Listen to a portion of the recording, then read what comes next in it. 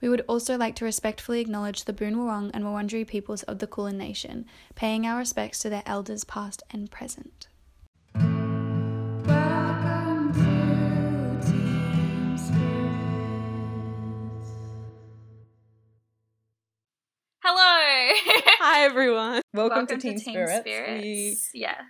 Very quickly jumped on this podcasting thing. Honey messaged me a couple of days ago just wanting to start a podcast, and I said yes. Yes! And here we are. We're just like, let's do it. So it's it's a true crime and like paranormal. If you haven't picked up already, we are big fans of My Favorite Murder. Yeah, we love My Favorite Murder. So we're like heavily influenced. We're gonna try and not steal all of their content, but you know, everyone else should listen to them as well. So like, are you a Karen or a Georgia? I feel like we've talked about this the other day. Oh yeah, and like I always felt like I was.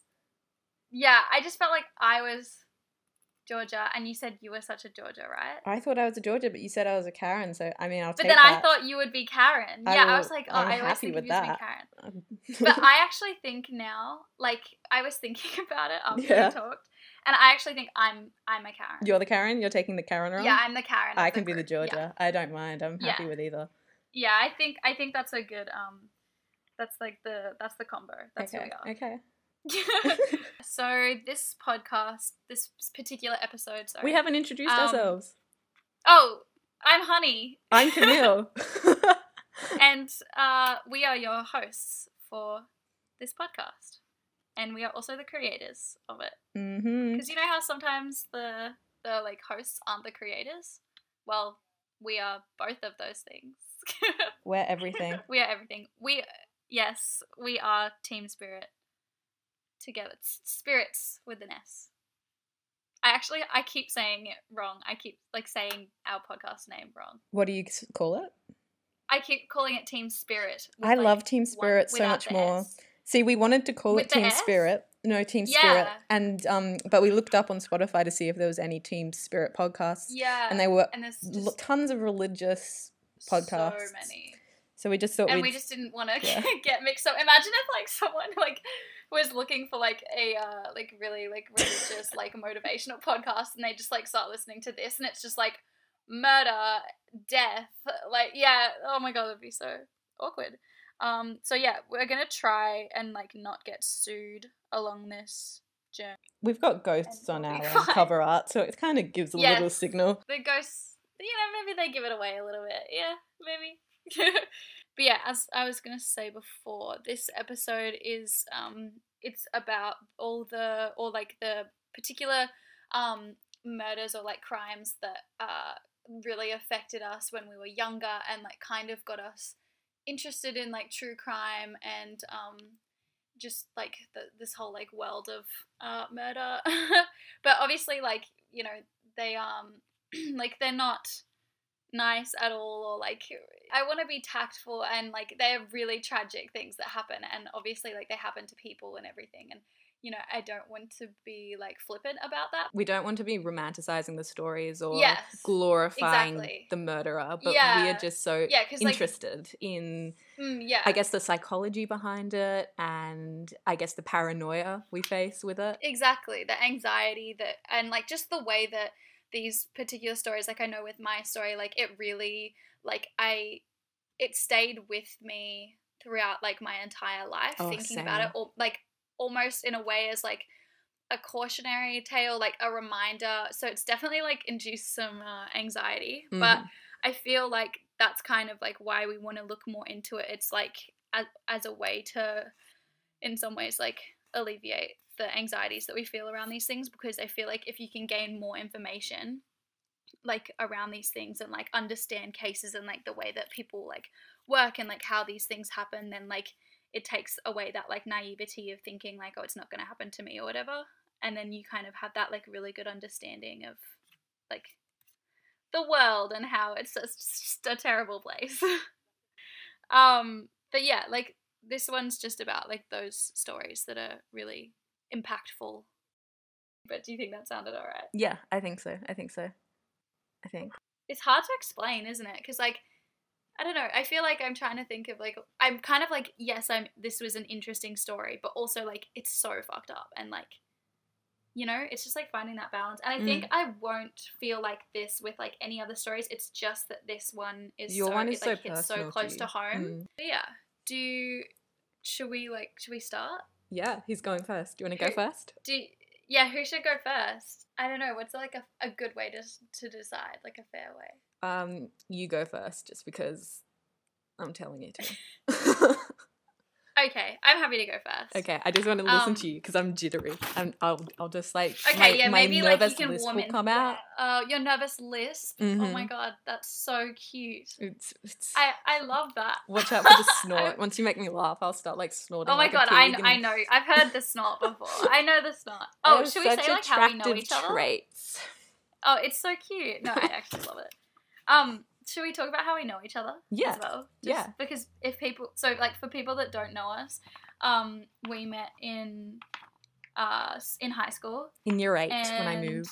Yeah, in year 8 when Camille moved. And we went, I don't know if we should say where we went to. We live in Melbourne.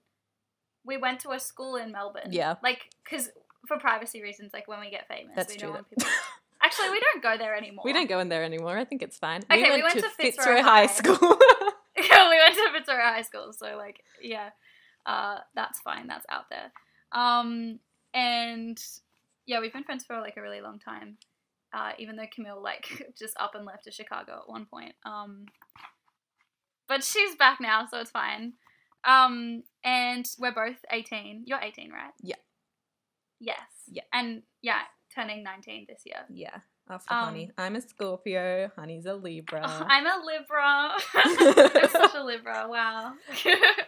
Yeah, so that's how we know each other. Like, I think we should just say that. So yeah, I think that's nice. But yeah, let's like get into it. I'll read you my story. Okay, I'm excited. So I'm gonna tell you like the story, and then I think afterwards I'll tell you like my connection to it and like why it's like something that is like really like kind of particularly close to home for me. Okay. So, and just FYI as well, it takes place in like my like hometown, like where I was born, and like where I grew up as well.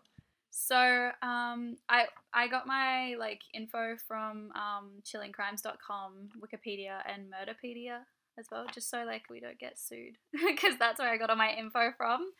But yeah, like I put it into my own words, so it should be fine. So I'm doing the murder of Sian Kingi. Have you heard of it? No. No. Okay, I didn't think you would have. I thought it's kind of like it happened a while ago. So I'll just start. Sian Kingi, she was born in New Zealand, and she was of Australian and Maori descent. And this took place in 1987 when she was living with her parents Barry and Linda in Noosa Heads on the Sunshine Coast in Queensland, which is where I'm from, like Noosa. Noosa's like, it's so beautiful. It's really idyllic, like beach town. Like, have you been to Noosa before? In Queensland? I feel like I should say yes. I don't know. A lot of people, like I say where I'm from and everyone's like, oh my God, Noosa, wow, so beautiful. Like, tons of people, go there on a holiday. Like, it's a really, like, big holiday destination. But it's, like, a pretty small little town. But, like, the beaches are, like, so beautiful. And it's just, like, really warm and sunny. And, like, it has that, like, it's always had that real, like, I don't know, it just has, like, a nice vibe. Like, it's just, like, all surfers and stuff. Like, it's a lot busier now than it used to be. And especially, like, this is in, case took place in 1987. So it would have been pretty chill there. Like, not that many people, like just a really small, like close-knit community. It's just like super relaxed. It feels like nothing bad would ever happen there. Even like if you go there now and it's actually quite busy, like it's still got that kind of vibe, just like those beach towns, Yeah, I remember now. I've never been. I went to somewhere in Queensland and we went to a water park. Yeah, I feel like there's a lot of places along like the Queensland coast that are kind of like this as well, but I think Noosa just has a particular like vibe, and like just a lot of people I know like love going there. But yeah, so like kids, they'd be riding their bikes and skateboarding and surfing and swimming and everything. Like, it's just like a very chill kind of safe feeling place. everyone knows everyone. Even now, like if you live there, like you know everyone. And actually, when I was telling my parents this story, so I told my dad today while I was like at work with him, and like I was talking about some people, which I'll point out when I read a bit further along. But he like knew all like the people in the story. He was like, "Oh, I know him," and I was like, "So freaky though." So yeah, so it's like people know everyone. And just a little quote as well at the beginning by Detective Sergeant Bob Atkinson from Noosa Heads CIB. He just said, like, I would have thought that 5:30 in the afternoon in Noosa in summer would have been one of the safest places in Australia for a kid to be. So that's kind of like, that says it all, kind of. It's very ominous considering, like, just the whole story and everything, but it really was that kind of place. Like, you really just feel totally safe there and everything, which is why it was, like, a real shock. So of Sian, who we're talking about, the Sydney Morning Herald said that she was a true daughter of sunny, carefree, friendly Noosa. So that's a quote. So like she just was kind of like the poster girl for this beautiful town, and not in any way that like, you know, she was like very well known or anything like that. It's just when you think of like a young Noosa, like kind of tween or whatever, she was 12 years old. That's kind of like who you would think of. So she was really gorgeous, even at 12. Like she looks actually quite a lot older when I was looking at photos of her. Like she's so pretty, but she looks like she could be maybe like 15 or 16, but she was 12, turning 13. She has really long blonde hair, like big blue eyes. She's got really tan skin. She was really tall. She was like 167 centimeters at 12. Wow. So like that's very tall. Like that's I'm 18 really and tall. I'm like 164 centimeters or something. Me so too. She's super tall. Oh really? We're the same height? Ah. Wow. That's cool. But yeah, she's really tall for like a 12-year-old. And she was super athletic. She loved sports and she was really into playing like netball, and she loved riding her bike with her friends and stuff. And like the people who knew her they would describe her as being quite quiet and shy, but she was really well liked at school. Like she was actually very popular and everything. And she had been invited to a party that she was looking forward to. So on the 27th of November, 1987, Sian finished school and she met up with her mum at the local shops to buy some fabric from the fabric store so that they could make her an outfit to wear to this party that she was really excited for. And at about 4:30, they finished shopping and decided to head home. They lived like a kilometre from the shops, so they lived like literally like 5 minutes away. And Sian had her bike with her because she had ridden to school. So she decided to ride home through like there's like a little nearby park that goes behind the shopping centre, and her mum was just gonna walk home. They're literally like, you know, minutes difference. Her mum was just gonna walk home like along the path while Sian rode. So it was like about a 4-minute ride from where they had been through Pinaroo Park, which is the park that I was talking about, to their home, and it's like a 7-minute walk or something. So they should have arrived home with only like minutes difference between them. But Linda arrived home and Sian wasn't there, and she should have obviously been there before her because she was riding. But she kind of just assumed like, you know, maybe she'd seen her friends in the park. You know, it's like kind of a bit of a hangout spot, and like her friends would be there after school, and it was about that time. So she was just like, oh, she's probably seen some of her friends, and you know, she's just hanging out with them. But she kind of got more and more worried as time went on, and sort of just felt like, you know, she wouldn't like just do that without telling her. Like she wouldn't just stay out for like hours and not say something. And I was just thinking as well, I was reading this story, I was like, fuck, like, oh, she like did she text her or something? And I'm like, it's 1987. Like, there's no like you know, you can't like just message your mum and be like, hey, sorry, like just ran into a friend, you know, I'm gonna be like a little bit later or something, you know. It's just like so frustrating to read. But yeah, anyway, so at about 8 p.m, her Sian's dad, Barry, comes home, and he, you know, they talk about how like Sian hasn't, you know, come home yet, and so they decide like they're gonna go out and look for her. So it's dark by this time. They take a flashlight and they go out to retrace her steps from the from the shops to her house. So when they get into the park, they find her yellow 10-speed bike, and it's like propped up against a fence, and they immediately go to the police and report her as missing.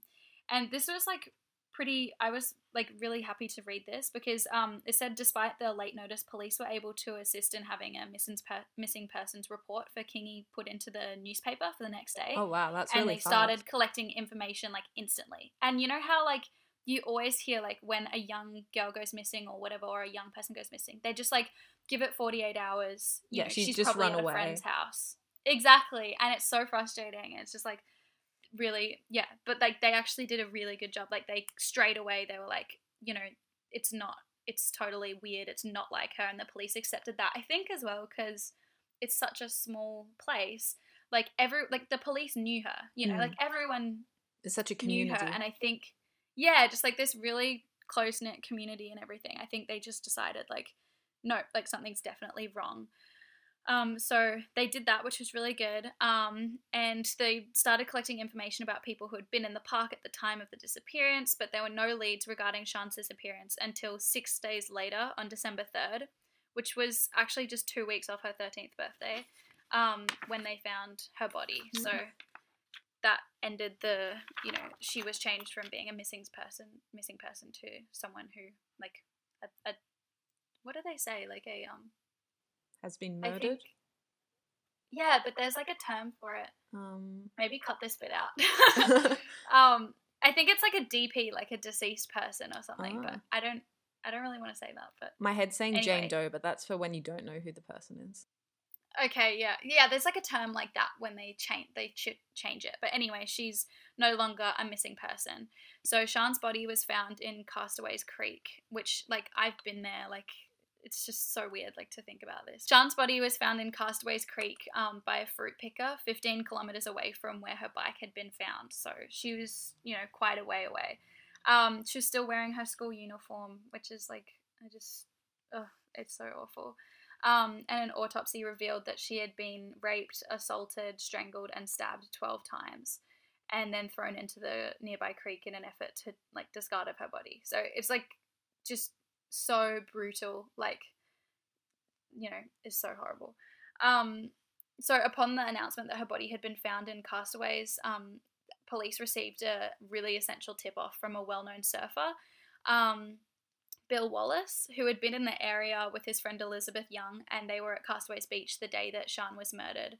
And he had recounted that at about 4 p.m. on Friday, which was literally, like, 90 minutes before Sian disappeared, he and his friend Elizabeth had returned to his four-wheel drive in the small car park up at Castaways Creek, and had noticed that there was a man hanging around there in a car, and he had experienced a bit of trouble previously.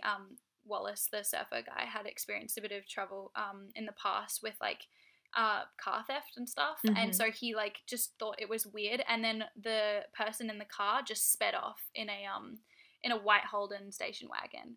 And it's always the white station wagons. I know, and but, like, he just felt like there was something, like, you know, weird about it, and, like, I think he kind of just thought it was something like, oh, maybe he was, like, trying to steal my car, or he was, like, looking for parts or something. But yeah, he, like, wrote down the number plate because he was like, that was a weird experience. He had. Isn't it amazing how, like, human beings, we can sense when something's off? I know. Yeah, it's just so crazy. Like, it's so lucky that he did that.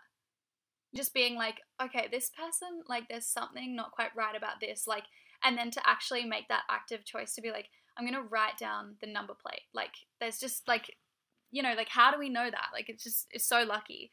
So yeah, he'd written it down on a scrap of paper and stuck it to his dashboard. And when Sian's body was found, he thought about it because it was right in that area.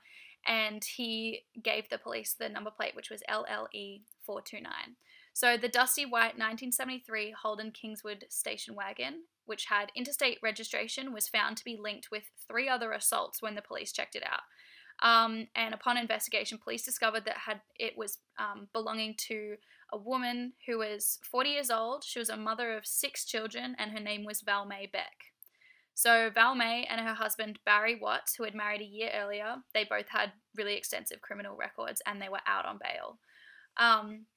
So Val May and Barry had been living on a property in Lowood, which was it's like a small farming town about 50 kilometres west of Brisbane. And they had driven their station wagon, like, all the way up the coast, staying overnight at truck stops until they'd reached Noosa, literally looking for possible victims. So when police drove down to investigate that residence in Lowood, where they believed Valmay and Barry had been staying, they found signs that the couple had fled the house on the day that Sian's body had been found. So, you know, probably watching the news or something. And they'd left behind dye kits and cut off hair, which for me, I don't know, I just find that so creepy. Like, it's just like, and it's so stupid as well. Like, it's just so obvious. Like, if you've left all that stuff for people to see, like, that's kind of just highlighting exactly what you've done.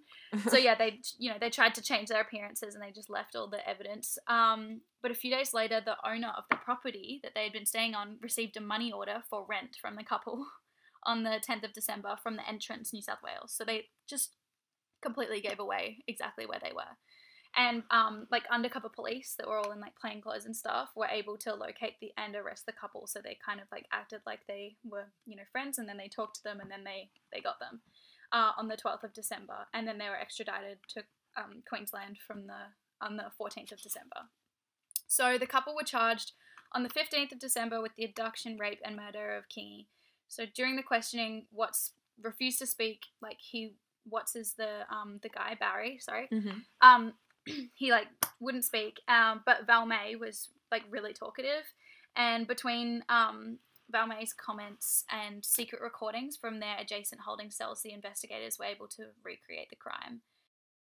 So what happened was Barry had decided that he wanted someone younger, this is like really gross, it's just awful, but yeah, he decided he wanted to be with someone younger, and he had like all these fantasies to be like with a virgin, and he said like he wanted to be the first and last sexual partner of a young girl.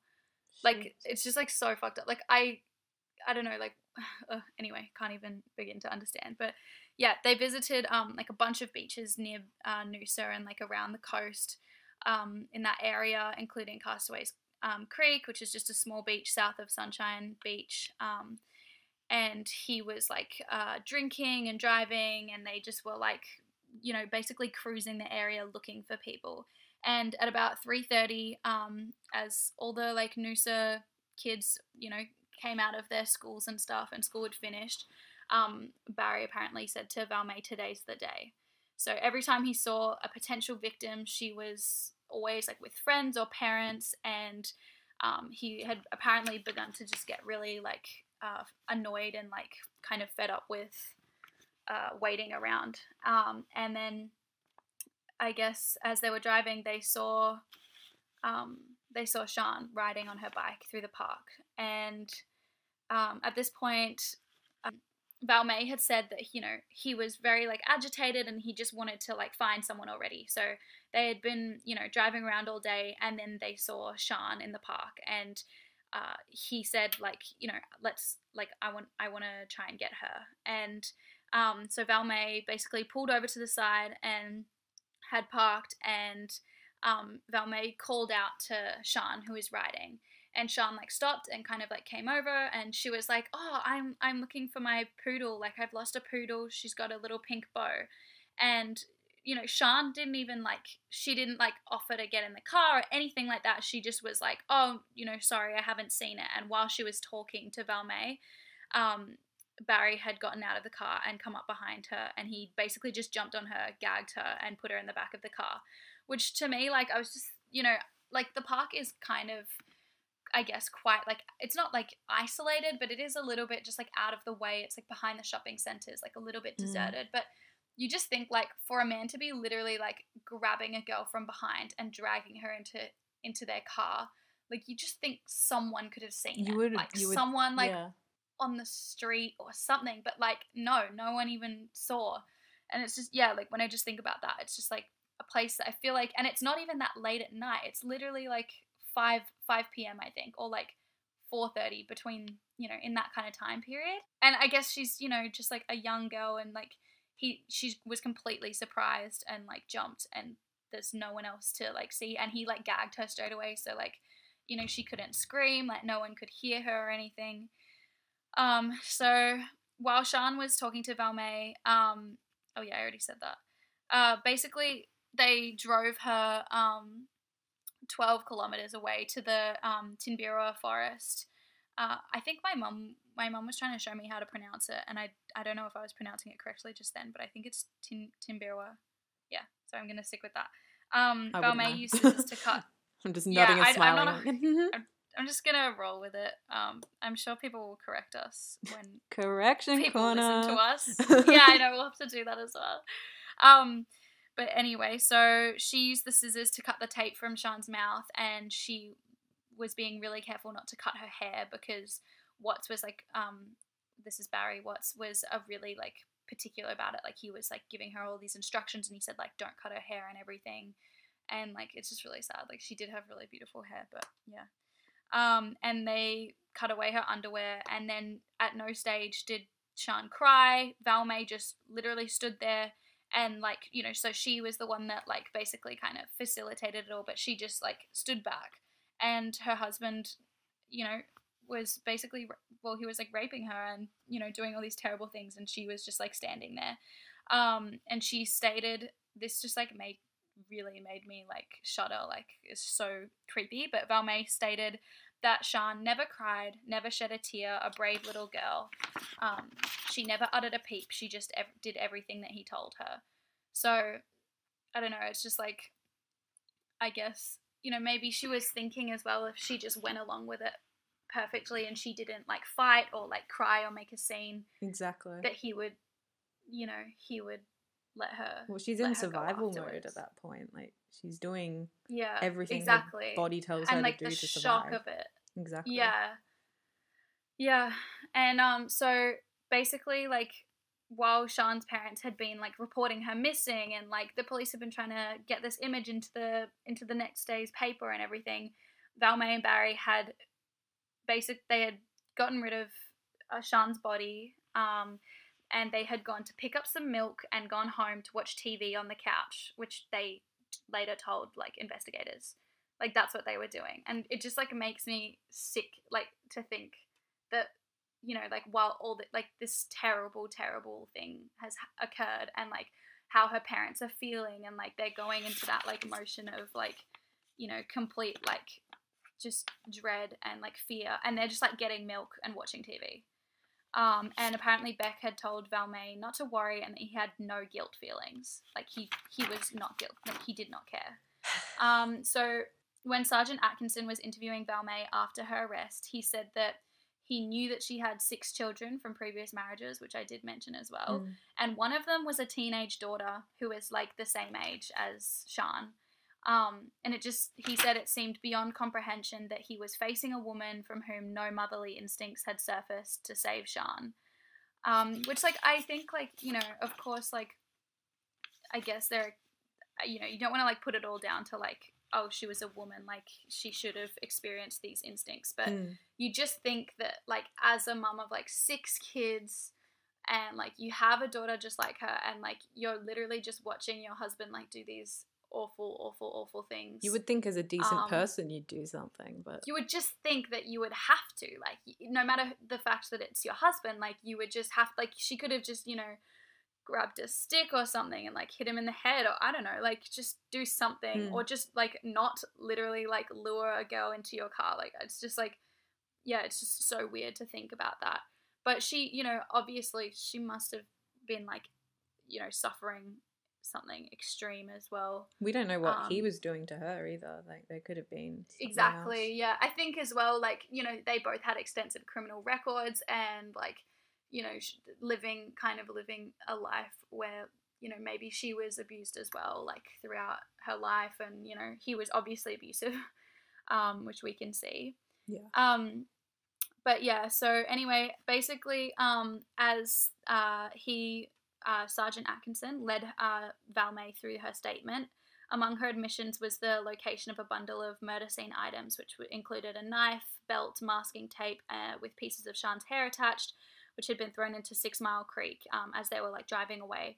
So the crew went there that night, and the next morning the police arrived, and on the first dive they found everything that she had said. So that was, you know, the evidence that they needed to completely go, yep, that was them. They did that. And only 2 people, he said, Atkins said, only 2 people on God's earth knew where that stuff was, and she was one of them. So that basically was, like, the neat little bow on top of, like, everything else, where they were able to go 100%. So on October 20th, 1988, in the Queensland Supreme Court, Justice Kelly sentenced Valmae Beck to 3 years for abduction, 10 years for rape, and life for murder, and later sentenced Barry Watts to 3 years for abduction, 15 years for rape, and life for murder.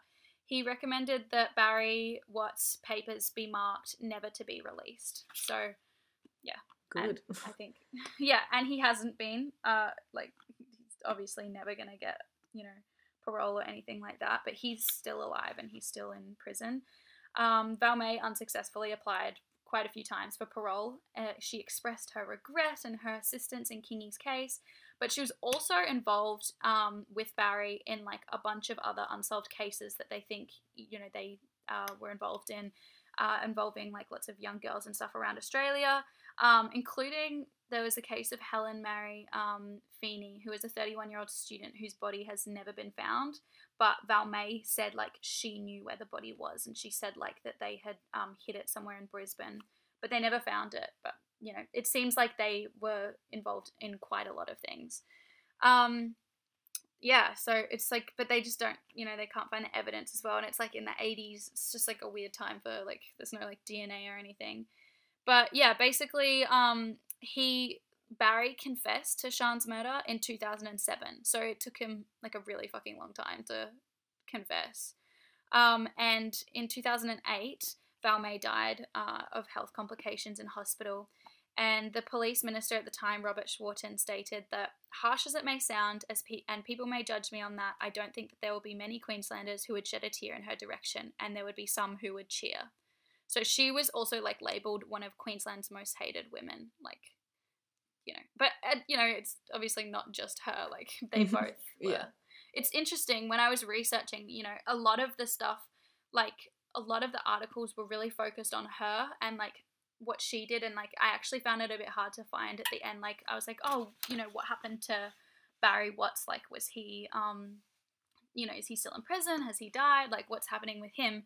Because so many of the articles were just talking about her, and I think like, and even though like she was very much involved in it, but like he was the one who kind of committed the crime in like the way that, in the fact that, he raped Sian and everything. But yeah, I think that people were just so like shocked by the fact that this woman was there and present, and she was a mother, and she was involved in this, and she allowed it to happen, and she facilitated it and everything. But basically, I'll just talk about like my connection to the case. So Sian's mum was actually my kindergarten teacher when I was in kinder in Queensland. I used to go to this really cute kindergarten called Eni Creek, and she was one of my kindergarten teachers, and she was always really lovely. I don't really remember very well, but my mum said she was really, really kind and everything. And that when I got older, I went to the same school that Sian went to, which was Sunshine Beach State School. I'm pretty sure she went there. I couldn't find that exactly, but there was a plaque, like a memorial plaque at the school. And it said something really awful. Like, it said, like, this plaque, lies here or whatever for Sian, who left the school gates and never came back, or something like that. And it was just, like, something really, like, just, could you have said something? They could have done something a little bit more poetic. Like, she was a beautiful girl, or she was so, she was such a smart student, or just something like that. But I think it was meant to be there as like a cautionary thing, like so that kids would look at it when they would leave the school and stuff, to be like really aware.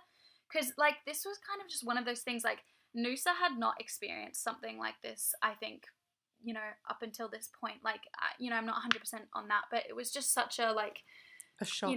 Just a beautiful small place, and then just for something like this crime is so brutal, it's so awful. And I think because these killers were just so opportunistic in who they found, like they weren't like looking for Sian specifically, it's just wrong place at the wrong time.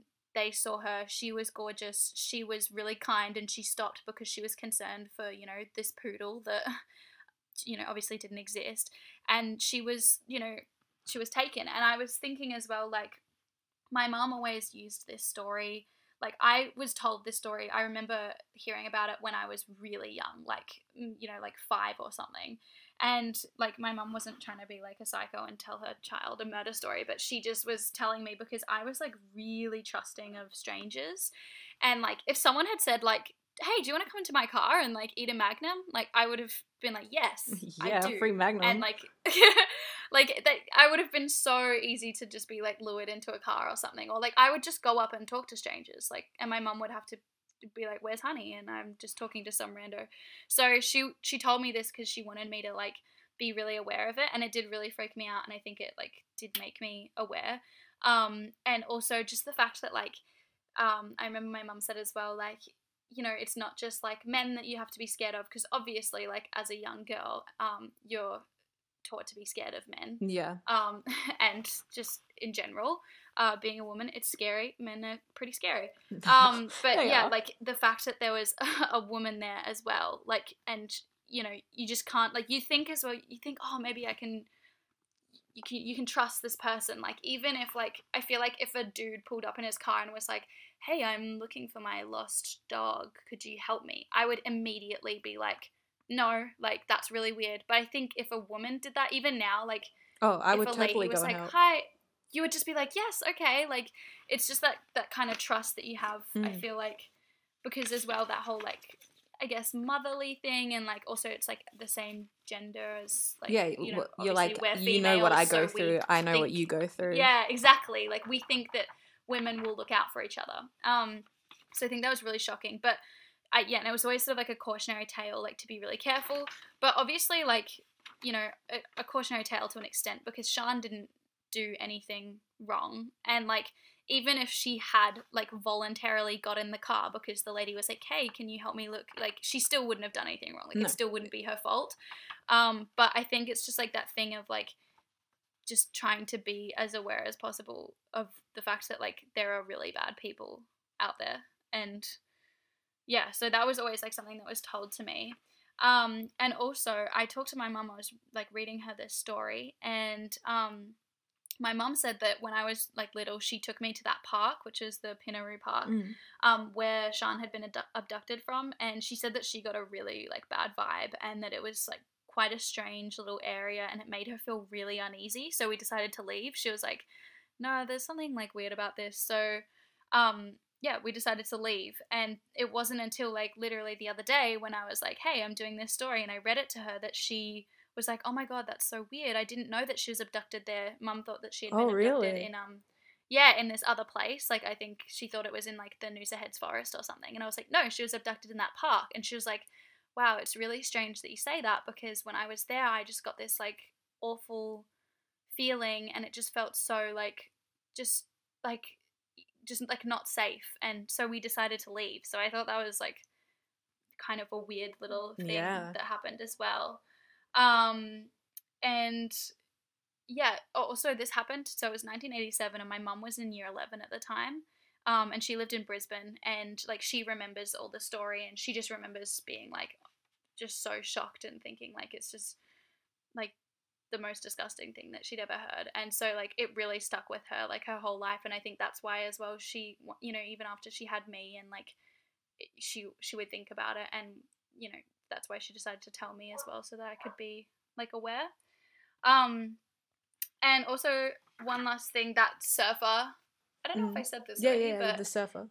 Yeah, that surfer guy, Bill Wallace. Yeah, my dad knew him. So, because I was telling Dad this story this morning, I was like, oh, I'm doing this for the podcast. And I told him, and I was like, oh, this guy, Bill Wallace, he, like, was the one that literally broke the case. Like, they probably wouldn't have found them if that guy hadn't have written that number plate down.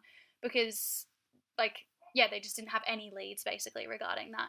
And Dad was like, oh my god, yeah, I know that guy, like, you know, yeah, like, I'm mates with him. And I was like, oh, that's so weird.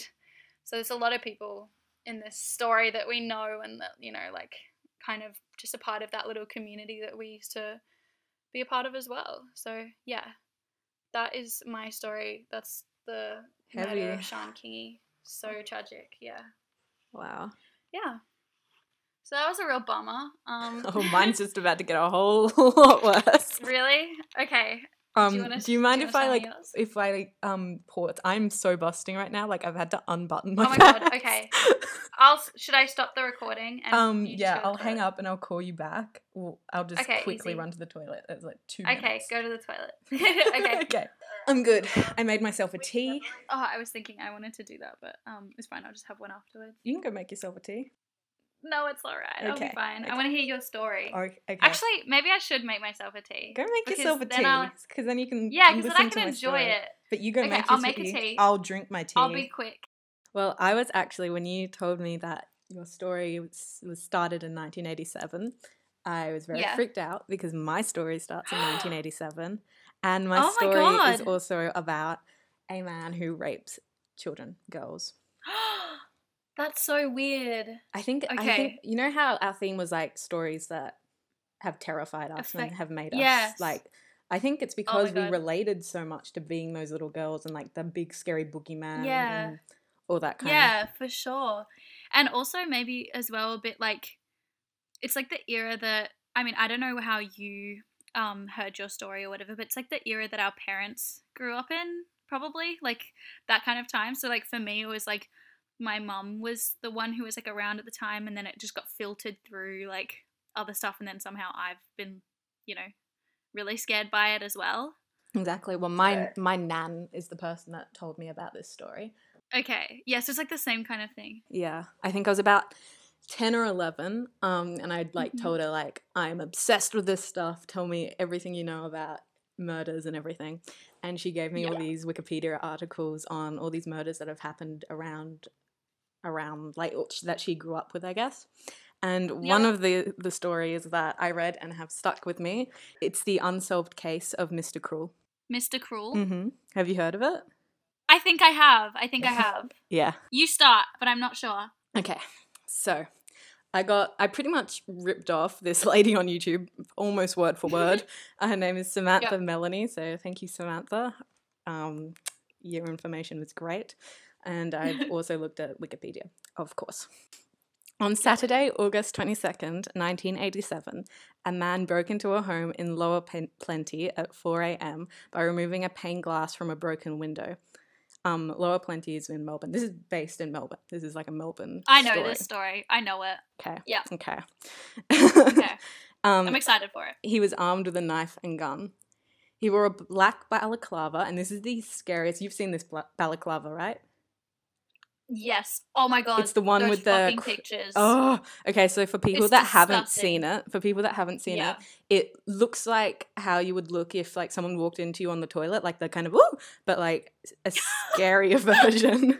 It does, doesn't it? It's that kind of facial expression. It's terrifying. Yeah, it's really scary, and it's like those little holes that just cut so small. Oh, and the contrast stitching.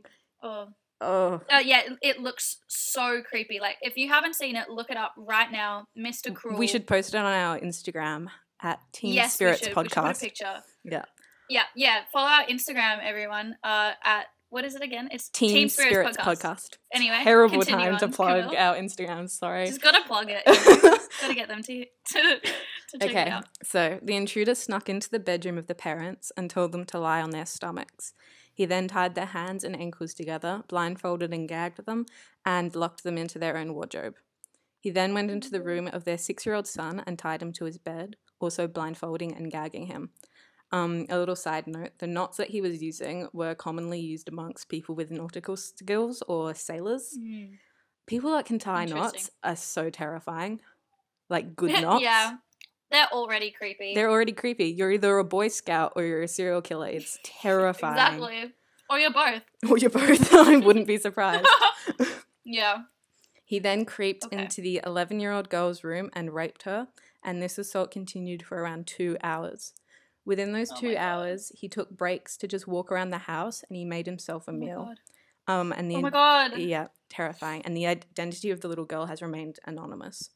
The young girl told the police that during a break, he used the phone to make a threatening phone call stating that whoever was on the other line must move their children or they'll be next.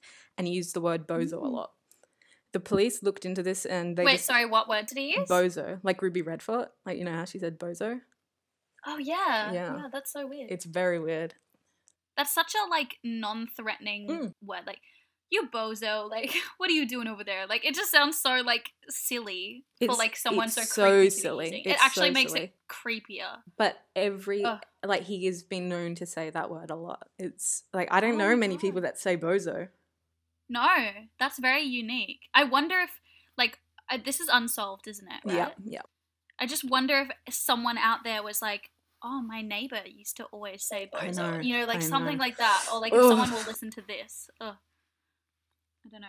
Okay, keep going. Sorry. But that phone call, when the police looked into it, it turned out to be a red herring, and that's something that he continued to do throughout the entire case, was tons and tons of red herrings, just to throw the police off completely. And before he left, so he left the little girl, before he left, he cut the phone line and he stole a box of classic records and a blue jacket. What the hell? I reckon he was a policeman. I reckon, like, okay. Keep going. On December 27th, 1988, the intruder broke into a Ringwood home at 5:30 in the morning. He once again held a knife and a handgun, and this time he, like, changed his look. He wasn't wearing the scary balaclava anymore. He was wearing a blue one and blue overalls. Yep. In this house, there was a mother, a father named John Wills, and their 4 daughters. Mm-hmm. John Wills was woken up with a gun pointed at his temple while the intruder stated, "Don't be a hero." He once again asked the parents to lie on their stomachs. He then tied their hands and ankles together and gagged and blindfolded them.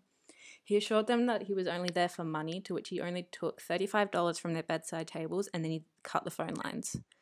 The intruder made his way into the bedroom of the 4 sisters, and this is, like, the scariest bit that I find so terrifying. He called out to one of their names. This was 10-year-old Sharon Wills. He knew her name. Oh my god. So that's so creepy. Like, and also it's like not like if it happened now and you just go, maybe like he saw me on Instagram, on, like, Facebook or something. Yeah, like, or he's seen that. It's like literally it's the 80s, so it's like he had to have, like, known them in some way. He grabbed Sharon, he put tape over her eyes and a ball gag in her mouth, and then he abducted her. 18 hours later, Sharon was released on the grounds of Bayswater High School wearing only a green plastic garbage bag. Just after midnight, a woman had found her standing on the street, and Sharon was unable to give a physical appearance of her attacker because she was blindfolded the entire time, but she described him as being softly spoken but rather blunt and gentle. Oh.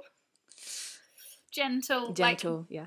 Gentle, like, that's just, I don't know, like, it's just, like, such a creepy, like, way to describe as well, like if someone who is, like, literally, like, a rapist is being, like, gentle or, like, speaking, like, softly, like, that just is so disturbing. And while she was in his captivity, he fed her a Vegemite sandwich, some milk and lemonade. And before releasing her, he gave her a really thorough clean, like, brushed her teeth, flossed, cut her nails, cleaned her hair, like, every single surface of her body he cleaned. Yeah. And a very important piece of evidence that Sharon could give to the investigators was that she could hear low-flying planes, and that makes the investigators think that he was either living under a flight path or near Melbourne Airport. So he was probably living, like, northwest, and his attacks were northeast. Okay. Not northwest. Yeah. Wait, north, south, east, west. Northeast.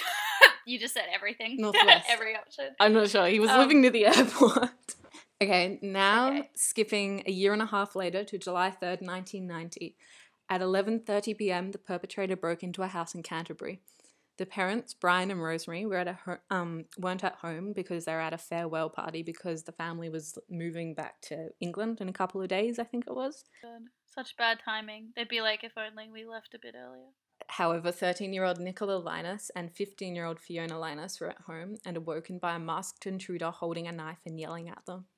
He told Nicola to get her school uniform whilst he tied Fiona to her bed. And in, like, the same ways, the past attacks with the same nautical knots and everything. The intruder then told Fiona that her father would have to pay $25,000 for her sister's safe return. He disabled the home phones and then kidnapped Nicola, taking her back to what we now know as his house. Brian and Rose. He, just quickly, like, so he left one of the sisters there. Yeah, he left the oldest. He took one of them. He took the 13-year-old. He just took one. Yeah. Yeah, right. And then the parents returned to the house 25 minutes later. Then 36 hours after, there was still no sign of Nicola, and the father, Brian, held a press conference stating that he would pay like any ransom. He just needed to know how to pay it. So the perpetrator didn't care about the money because he hadn't given like meet me here. So it's like another red herring. Pretty much, kind of. Exactly.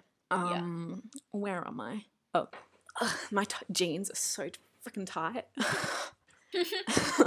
I'm in my comfy pajamas. I don't know why I got dressed up. My new ones. I'm in a sparkly top with like tons of necklaces and stuff. I'm like, who's seeing me? No one. We're in isolation. Oh, you're like dressed up. No, like as soon as I got, because I actually dressed up like semi-nice. Like I was wearing like just a jumper, but I was like, I'll make myself look alright for Camille. And I put concealer on, and like a bit of eyeliner. I've got some nice makeup on right now. I was really proud. Oh, we were gonna like be looking so nice, and then the internet just was like, no, that's not gonna happen. No, I'm just unbuttoning all my pants and sitting on my bed. yeah, I'm just like enjoying my pajamas. Like I'm all like huddled up in my cupboard, just like it's good. Okay, sorry, keep going. So Nicola's abductor molested her for 50 hours before releasing her at a power station in Kew on her 14th birthday. Oh my god. She was able to reveal some details about the perpetrator. Investigators believe that he's between 30 to 50 years old, 173 to 180 centimeters tall, and has a pot belly. His hair is thought to be fair and sandy, and he kept saying worrywart, bozo, and missy. Ew! Oh my god, it's like so gross. It's so like, it just sounds like dad or like grandpa language. Like I hate missy. Ugh. She was also able to give details about the home because when she had the chance, she would quickly take on and off her blindfold, which is just so dangerous because I can't remember, I didn't write down the quote. But he said something like my freedom is more important than your life or something like that. Yeah, I think I remember reading that. There's a few sketches of the house or the apartment or wherever she was that people can look up if they're interested. However, it is very what's it called? Like a cream kind of. Where's my word? I can't see. Peach. Found peach. It's very what? Sorry? Like peach-coloured curtains, peach bed heads for a double bed, striped yellow and white lampshade, and a peach-coloured lamp base. 2 bedside tables. So maybe like a little bit femme or something. Well, I was gonna say do you think he could have had like a partner or something? Because it was very, like very it just sounds like a typical like 80s bedroom of like a couple or something. Yeah. Kind of pretty, like not really. It doesn't really conjure like, not to be like really playing into like gender stereotypes, but it doesn't really conjure like a bachelor pad like kind of vibe. It doesn't at all. It looks very kind of middle-aged couple. And she was also able to make out the bathroom and the interior of his car. Like Sharon, Nicola had also been attached to the bed by a neck brace and could hear low-flying airplanes. And she heard him speaking to someone, but she never heard a response. So again, the investigators think it's another red herring. Like he was constantly thinking about kind of stuffing up their ideas. He was just trying to throw them off. Yeah. That's so creepy that like he's talking and no one's replying, and then you're going like, who is he talking to? Like, is there someone else? But like you can hear that there's not. Like that would be so disturbing. On Saturday, April 13th, 1991. The perpetrator jumped a large brick fence and broke into the home in Templestowe. John and Phyllis Chan were at work at their restaurant whilst their 3 daughters, Carly, Karen, and Carmen, watched a Marilyn Monroe movie at home. 13-year-old Carmen, the eldest, actually went to school with the 3rd victim, Nicola. The 2 eldest, Interesting. The 2 eldest daughters decided to head to the kitchen to grab something to eat, and as they walked down their hallway, they were blocked by a man wearing a balaclava and standing with a knife. He'd gotten into the house through their screen window. How fucking creepy to just like walk out into your hallway and then there's just a man standing there. Well, he loved people finding him. He would break into the houses and wait for people to realize he was there rather than like ambushing them or whatever. Gross. He once again told the girls that he didn't want their money. But he then grabbed the girls by the hair and dragged them into their parents' room, shoving Carly and Karen, the 2 youngest, into a wardrobe and barricading it with a bed, and then he abducted Carmen. So I'm not entirely sure if this happened before he went into the house or when he left. I'm assuming before, but like the 3 different sources that I read told me different things. But he spray painted on John's car, Asian drug deal, payback, and more to come. And of course the investigators looked into it, but it was a red herring again. Yeah, that's like, I was gonna say, like, so that's obviously just like a thing to, it's creepy that like he's kind of like, I don't know, just like he knows stuff about the family, or he's thinking like, oh, this is like a good thing to like throw people off with or something. Like, I don't know. He understands how investigations work. Like, he was meticulously clean. Yeah. And like the fact that he cleaned like that other girl like so well, and like the way that he's been like, the way that he, I don't know, he's throwing them off and everything. Like, it seems so like what's the word, like I don't know, like meticulous or something. I don't know. Just like he's working hard he knows what he's doing. Yeah, he knows.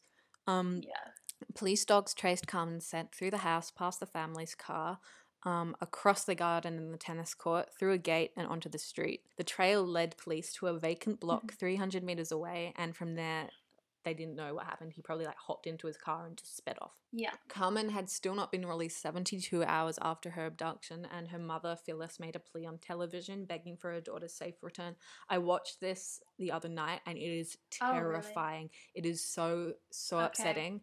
I have to watch it. Yeah, I'm not going to put the audio in this because it's just horrible. Oh, it's so like heart-wrenching. She's holding Carmen's favorite dress and she's saying like, this is your favorite dress. You need to come home so you can wear it. And oh my God. And she's so upset. I just got shivers. It's just like these things, and like it was kind of like with my story as well, like just the way that like they affect the families and like just how, like, can you even imagine like how that would feel, like your daughter with these disgusting like people.